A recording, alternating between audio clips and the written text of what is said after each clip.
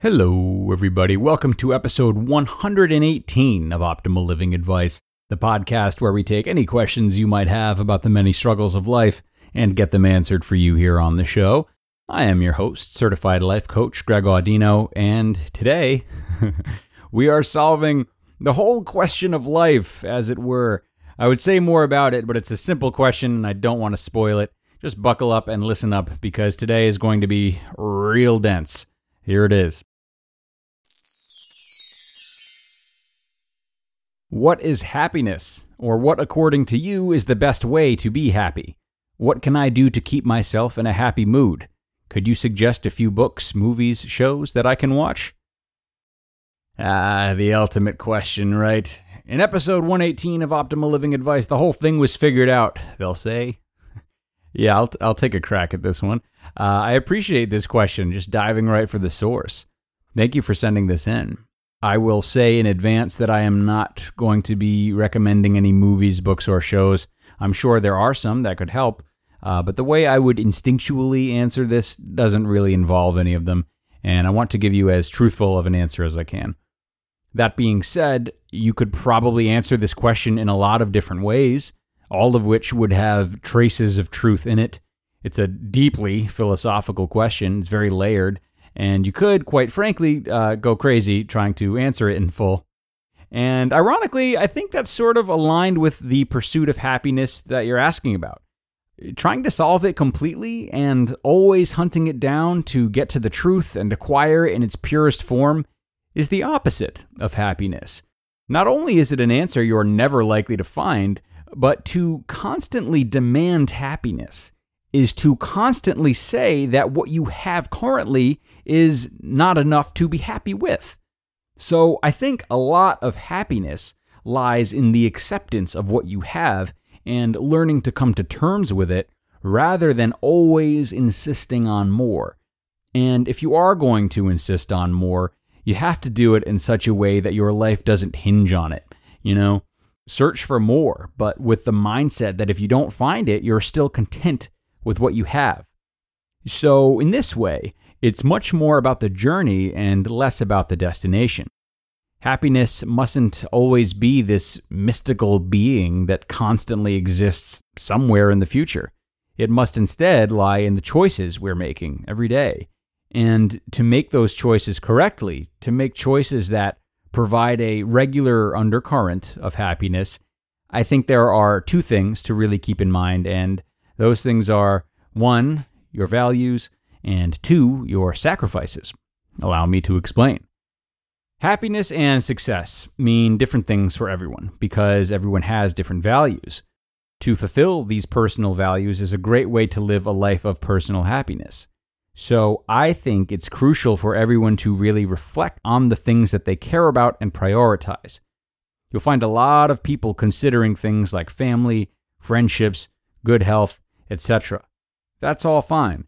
However, if you're being honest with yourself, you might also find that you are prioritizing some things you don't want to prioritize. Maybe you are spending so much time and money on plastic surgery because you want to keep looking better, but part of you wishes you didn't, because in reality, you feel looks aren't important.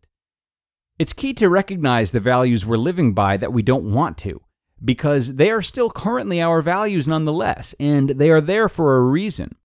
If the lines are blurry for you on this, some questions to ask yourself that help to flush out bad or even average values are, would this be one of the things I would want to do or take with me if I were stranded on a desert island?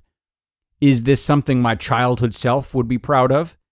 Is this something I'd want my child to be focusing on? Would I be indulging in this if money didn't matter? And most importantly, will I be thinking about this on my deathbed? As I said, less than desirable values are there for a reason, and that reason is typically childhood conditioning and/or childhood traumas that have shaped who we are. Again, accepting these values is imperative, but you can always tweak them and reshape your priorities with the help of a counselor. We want the choices we make to be based on things we want to believe in, not things we're stuck believing in, if that makes sense. So here you are with good values now, and you're fulfilling them with your daily choices, all of your choices are respectful to your values in some way, and life is good. Now am I happy, Greg? Well, there's one more thing about those good values, and that is that you aren't likely to have time to uphold all of them each day, which is where our old friend Sacrifice enters the chat. There's something called the 4 burners theory, and it's pretty brilliant to me. The way it works is that it encourages us to imagine that our life is a stovetop with 4 burners on it. 1 burner is friends, 1 is family, 1 is health, and 1 is work. These are 4 main values and 4 things we all tend to put a lot of our time towards, and it doesn't even consider free time or whatever other values you might want to include in there. The theory suggests that you only have so much power, time, to fuel the stovetop, and that in order to have a good balance, 1 burner needs to be turned off. And to perfectly power the meals on each burner / excel at any of these 4 values, 2 burners need to be turned off. So, if family and friends are most important to you, you can master them and have the best relationships ever with your family and friends, but your health and work life are going to suffer. That's an example. Or your family, friends, and health could all have decent representation, not mastery, and only your health would suffer. And again, free time isn't even taken into consideration in this theory, which I kind of think it should be. What all this means is that even if you have good values and your choices reflect them, you still only have so many hours in a day, and thus at least one of them is going to have to lag behind. You don't have enough time to have a perfect relationship with work, family, friends, and health. Therefore, you need to first choose which values are most important to you and how to give them solid representation in your daily choices. You must then choose from that list what value or values you are willing to sacrifice, whether it's to ignore them or just have less involvement with them than you'd like. We are always doing this, whether we realize it or not, and much of our stress comes from constantly wishing we had more time for the things we're lacking on. So, to bring happiness into the equation, we must accept inevitable sacrifice and choose that sacrifice wisely. Okay, folks, there it is. Life solved. How about that?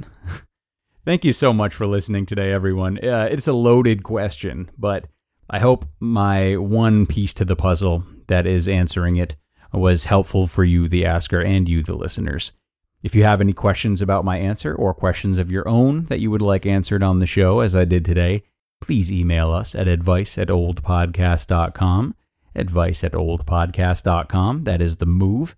And I look forward to hearing from each and every one of you. So have a great day. Thank you so much for being here, and I cannot wait to talk to you all again. Bye, everybody.